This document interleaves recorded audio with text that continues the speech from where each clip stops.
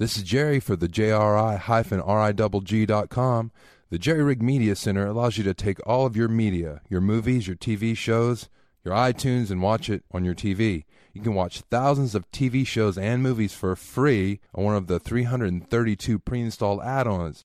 And with Community Porthole, you have the possibility of thousands more. The Jerry Rig will make you want to set fire to your Amazon Fire, chuck your Apple, and laugh at your cheaply designed plastic Roku. Because the Jerry Rig is made from a machine-tooled, military-grade aluminum body. And not only is it affordable, but it does not have a monthly fee. I know. It sounds too good to be true, doesn't it? Well, it is. But it is actually true. Visit JRI-RIGG.com for more info. That is JRI-RIGG. And by the way, it can also play all of your retro video games. That's JRI-RIGG.com.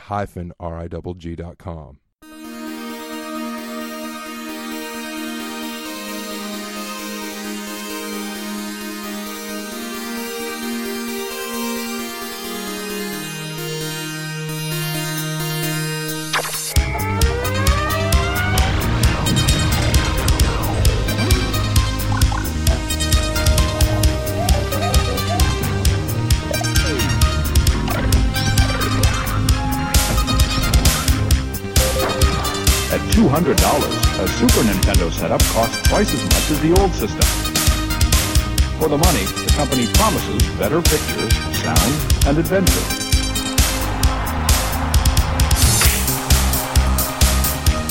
Now you're playing with power, superpower. You're the king, I tell you! The king! Only for Super NES.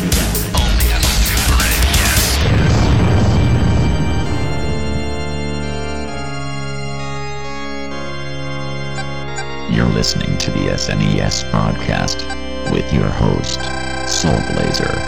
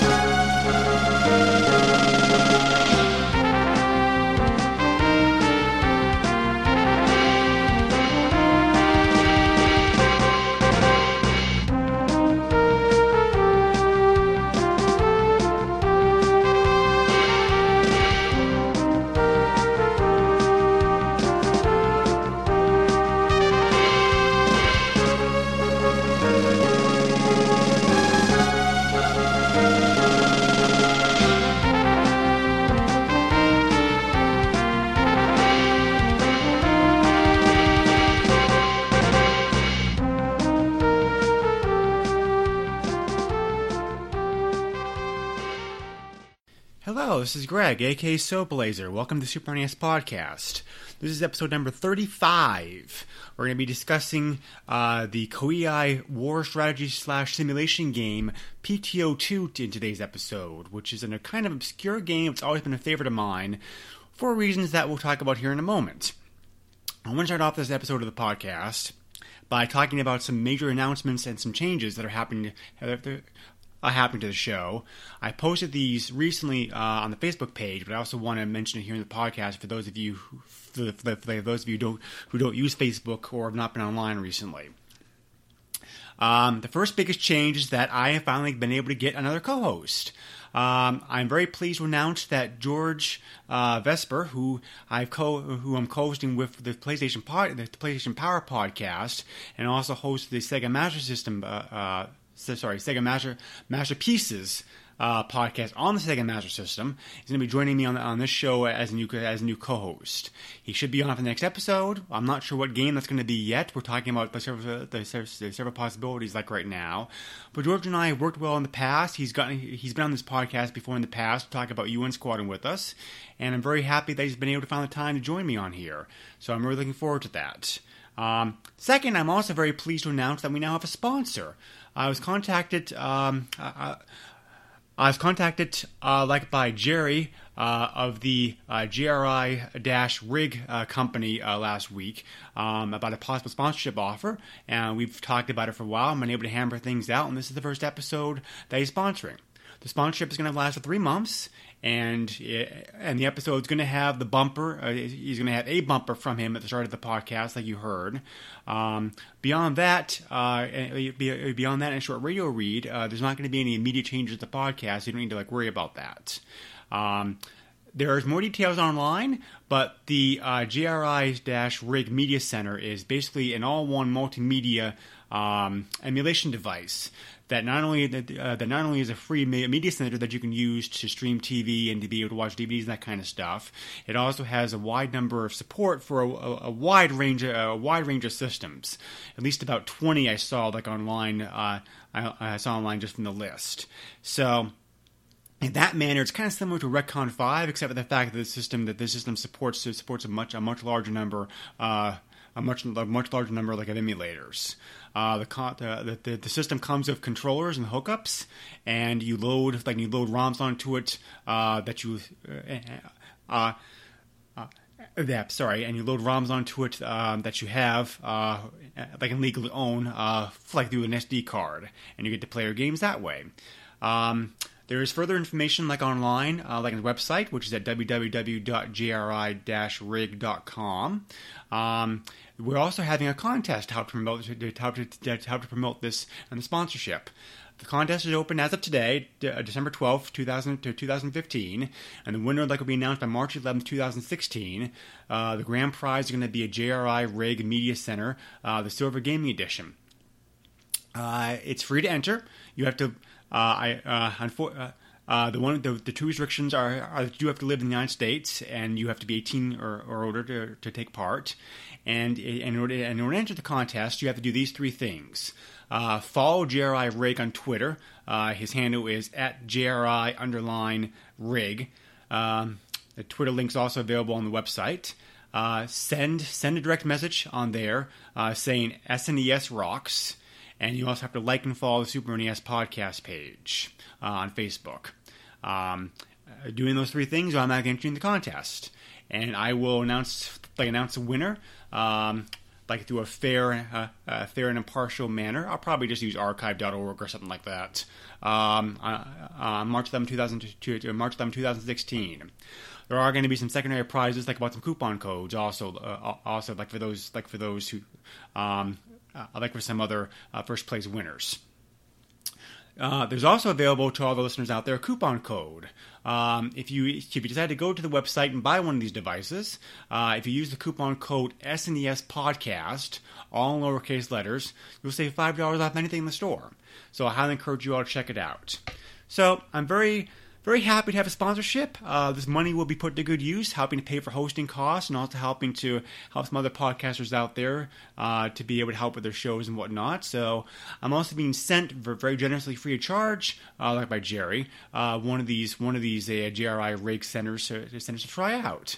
So it should be here in a few days. I'm very looking forward to trying it out and putting it through its paces. I will post a review on the Facebook page after I had a chance to try it out, and I am going to be able to do a fair and impartial review the product also.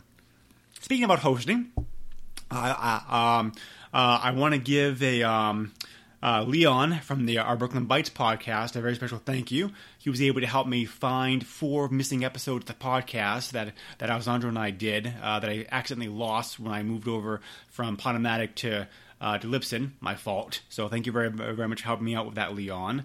I'm going to be slowly uploading those 4 episodes this month. I should have all those back episodes uploaded by the end of the month. So thank you for your patience. Help me to get these, help to get this backlog finally taken care of. I'm also going to announce on here that sometime in the next several weeks, I'm also very pleased to have Ferg to our 2600 Game by Game podcast on the podcast here with me again. He's a big pinball fan, and we're going to be talking about one of the exclusive pinball games available for Super NES, Super Pinball Behind the Mask. So that would be a fun episode to have him back on the podcast. There's some other possible guest appearances that I'm also working on trying to come up in the next several weeks. So stay tuned for all that.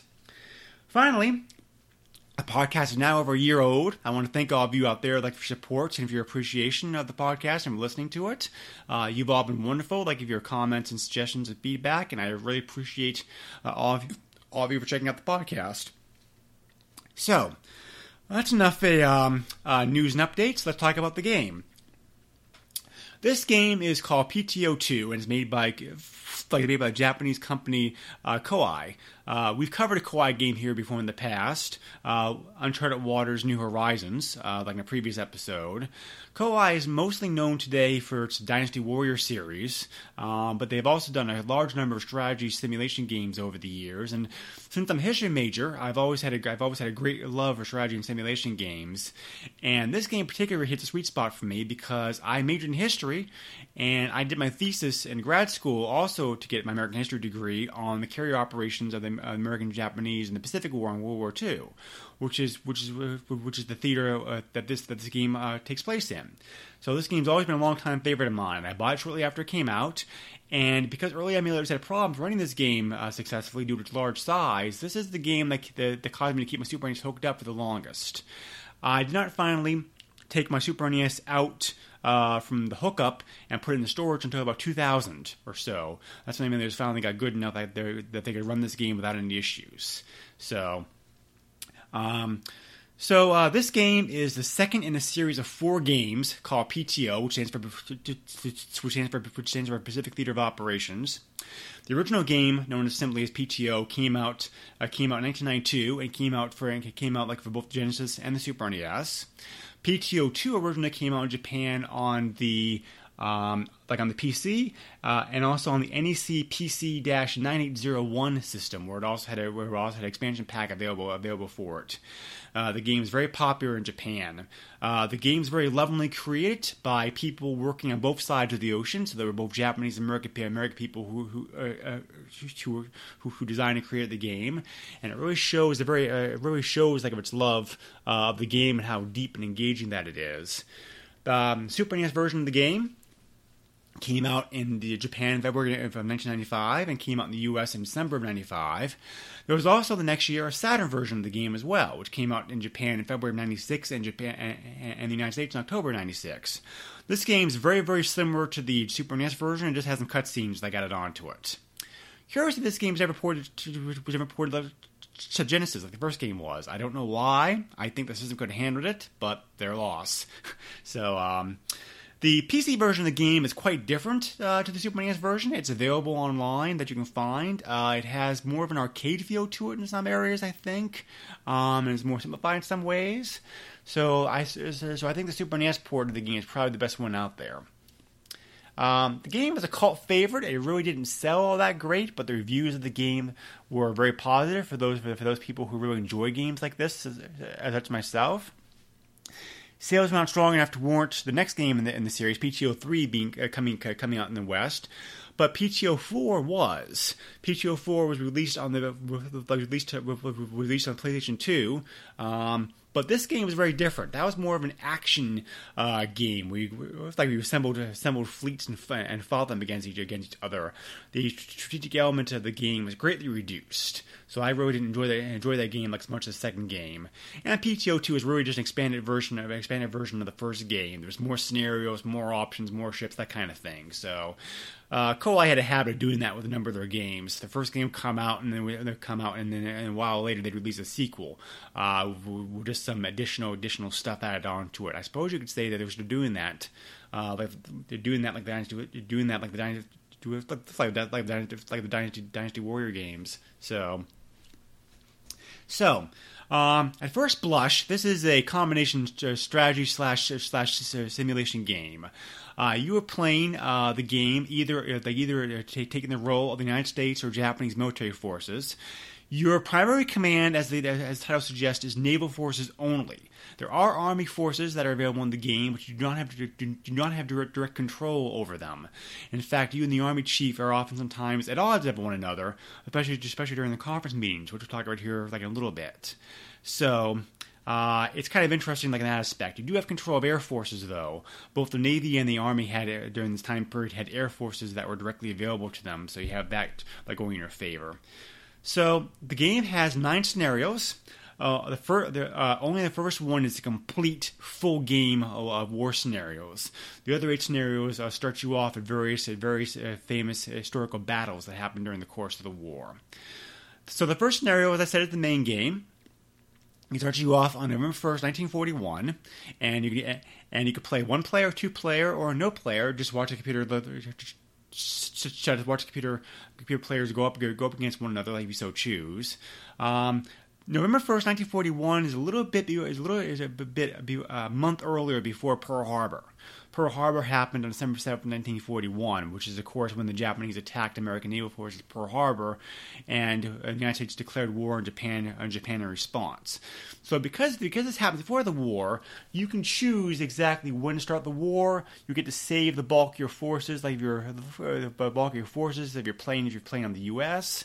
But even with that in your favor, the Japanese still vastly are superior to American forces at the start of the game, because the training's better, the equipment's better, they have better ships, overall. But as the war progresses and American military production gets into gear, the tide could definitely turn. That said, this game is a little bit unrealistic in the sense that Japan can actually win a major strategic victory against the United States in this game.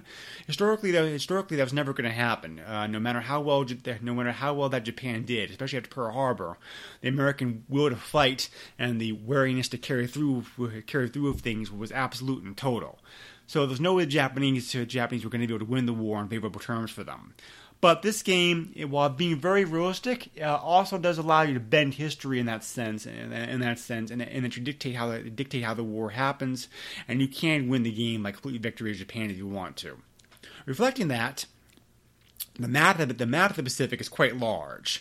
It shows most of North America, including some cities like on the East Coast, the Panama Canal, some parts of South America.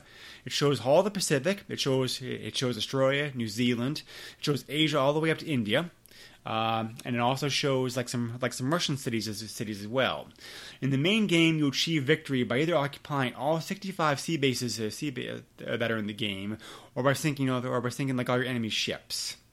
For the other scenarios in the game, one of which is Pearl Harbor, one of which is Midway, one of which is Okinawa, so on and so on.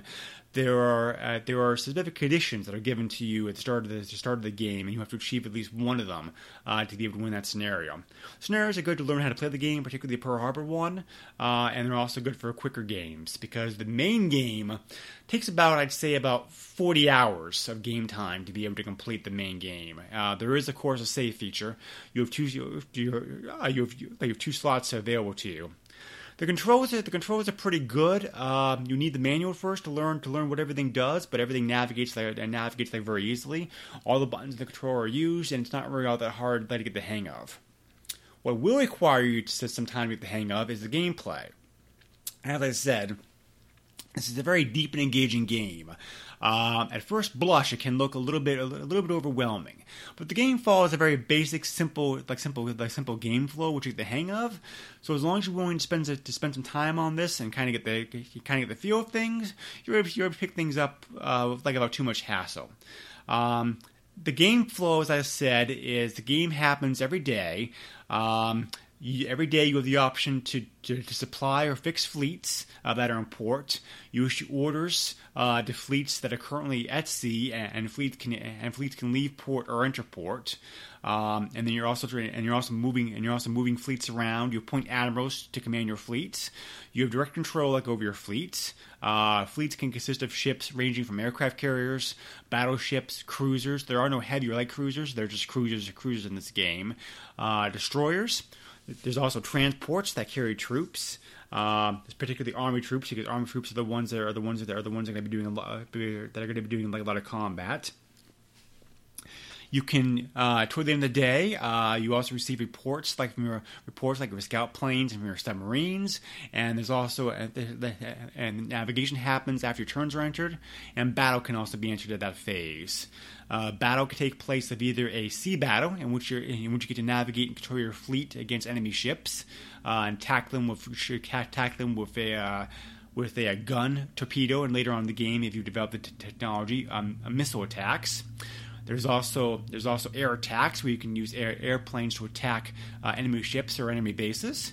And there's also submarine attacks that can happen that can happen as well. Then the next day starts, and so on and so on. And at the end of it, every month, major events happen. You also have strategic decisions you did earlier, such as like ports being expanded, ships being built, coming online, ships being repaired, etc., also taking place at that time. And there's also a military conference, which we'll talk about here like a little bit. So the main point of the game, obviously, is to win the Pacific War. And for that purpose, you are obligated to just simply try to command your fleets as best you can.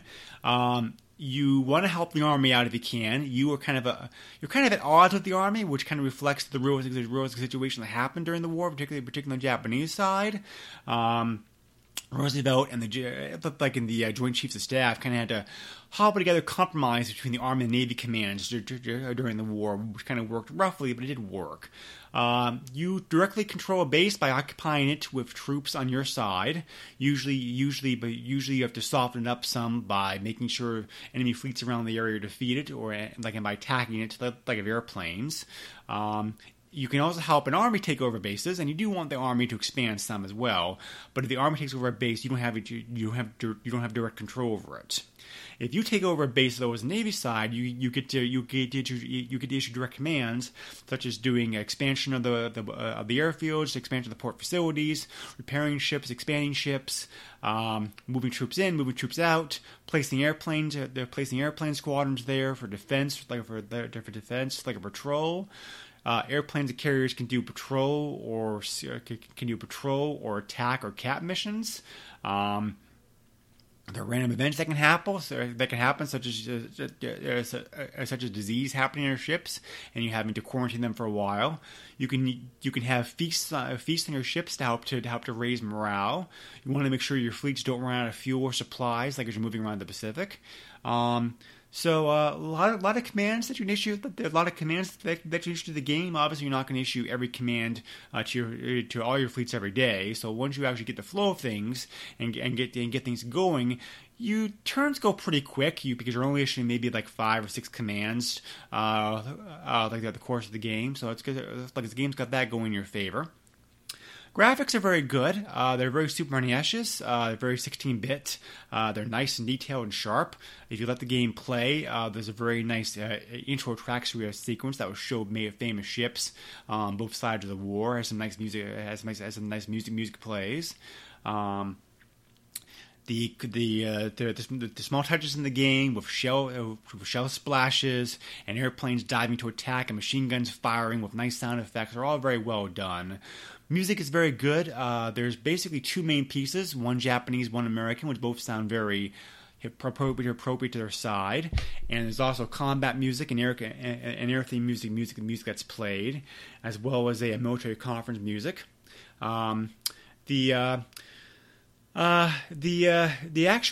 difficulty curve I'd rate to the game as being medium. It's not super complex. You do have to spend some time with the manual probably, which you can find online pretty easily enough, and trying to learn how things do. But once you get the hang of it, the game's pretty easy to operate. I think it has a surprising amount of replay value because there's a whole wide of things that you can do during the course of the game and whatnot that all work in your favor. So. I mentioned military conference earlier. This is a very interesting, unique part of the game, particularly so. What happens with this is that every month, at the start of the month, there is a conference that's held on your side, and you, as the commander of the naval forces, attend. And there are 4 of the people who are there at the conference. I'm going to use the Americans as the representative for this side. There's the president, who is the final say-all on things, of course, as his role in commander-in-chief. There's you, commander of the naval forces. There's the commander of the army forces. There's the secretary of war, which is now the secretary of defense. And there's also the secretary of treasury.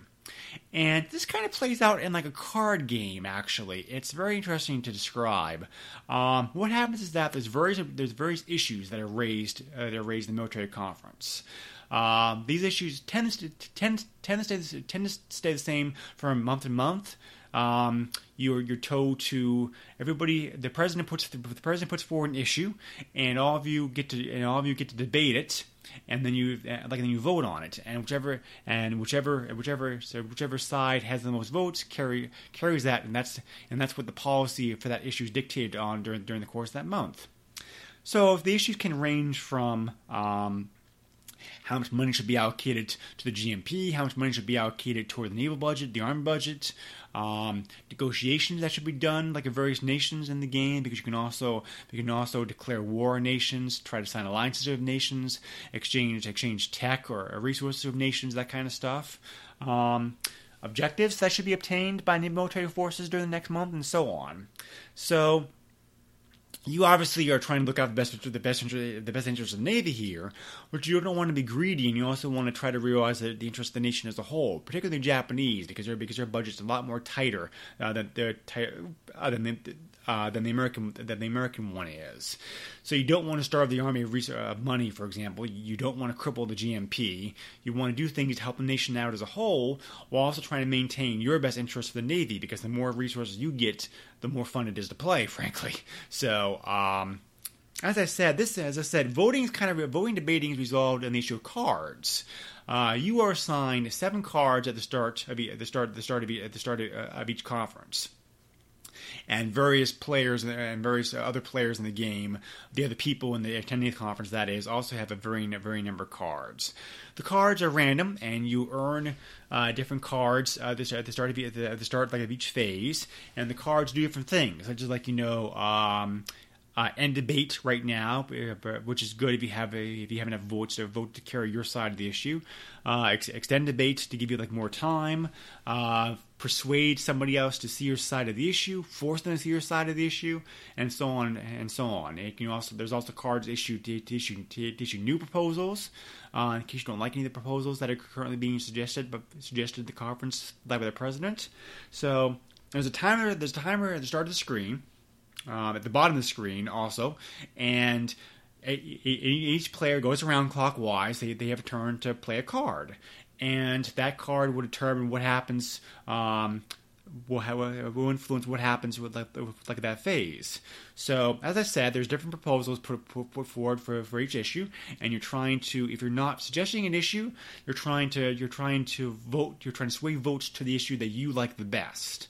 So, once enough time has passed, and the clock reaches 0, the president will call for a vote, and whichever side carries the most issues will be the one that carries out the issue. So, with the president holding on tiebreaking votes. So, it's a really interesting, unique aspect of gameplay. I've never seen a strategy game have this kind of aspect before. So it does introduce an element of luck, because of the fact you don't really know what card you're going to have or get as the phase goes on, and you may want to save just before the conference starts in case you go about it badly.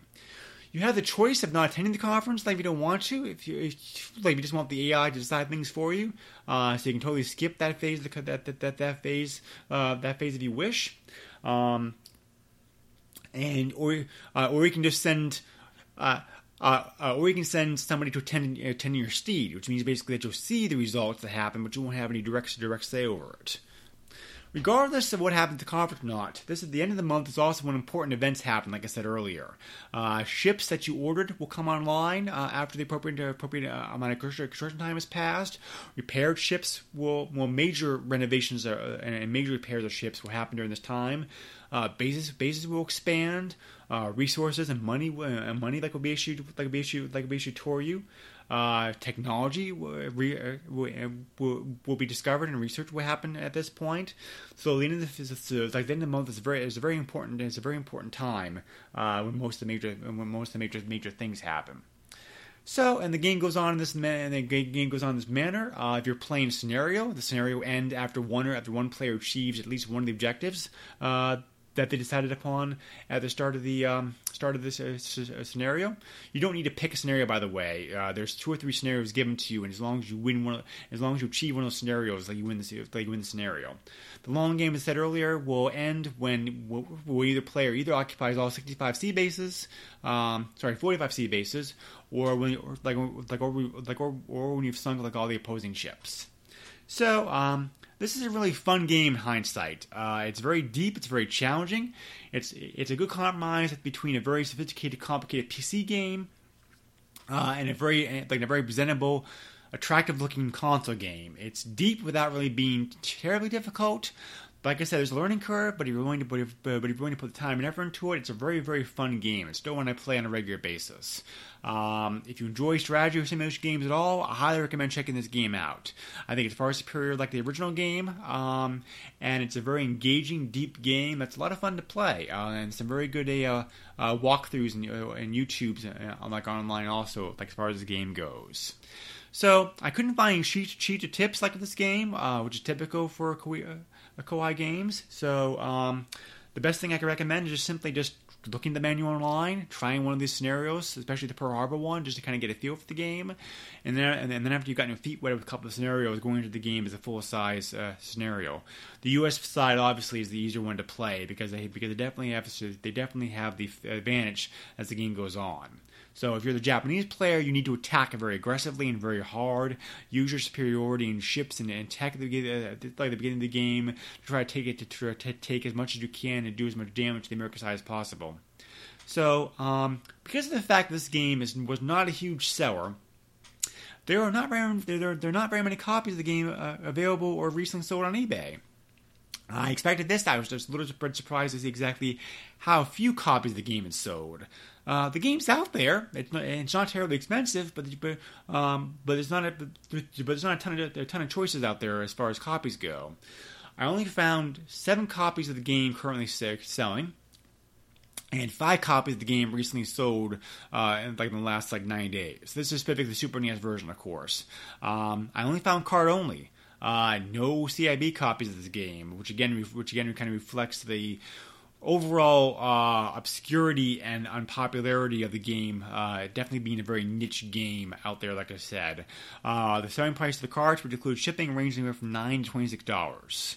So pretty cheap, pretty reasonable to add to your collection if you want to. So in hindsight, thank you again for listening to this podcast. I endeavored to try to cover a wide range of games. I hadn't talked about a strategy or simulation game for a while, and this game, as I said, is a sentimental favorite of mine. I definitely have played this game a lot. I put a lot of time into it, and it's very great to see the Super NES really reflective of a wide range of topics and genres on it over the course of its lifetime. So I'm glad games like this out here exist for it. As I said, the next episode, George is going to be joining me as permanent co-host. I don't know what game we're going to be covering. We've talked about a few games, but we haven't hammered down a choice yet. Hopefully that episode will be out Christmas weekend. So thank you everybody out there for listening to the podcast. I want to thank my new sponsor, again, Jerry at GRI Rig, for his support and appreciation of the podcast, and for the generous support that he has given me, and also for being very kind to offer the coupon code and the contest for all of you folks. I highly recommend that all of you check the contest out. So thank you again. Thank you for your support of the podcast. If you have any questions, feedback, suggestions, etc., feel free to contact me either on the Facebook page, or you can also send me an email directly to @snespodcast@yahoo.com. Thanks again. I hope everybody has a happy holidays, and take care. Nintendo controls 80% of the video market.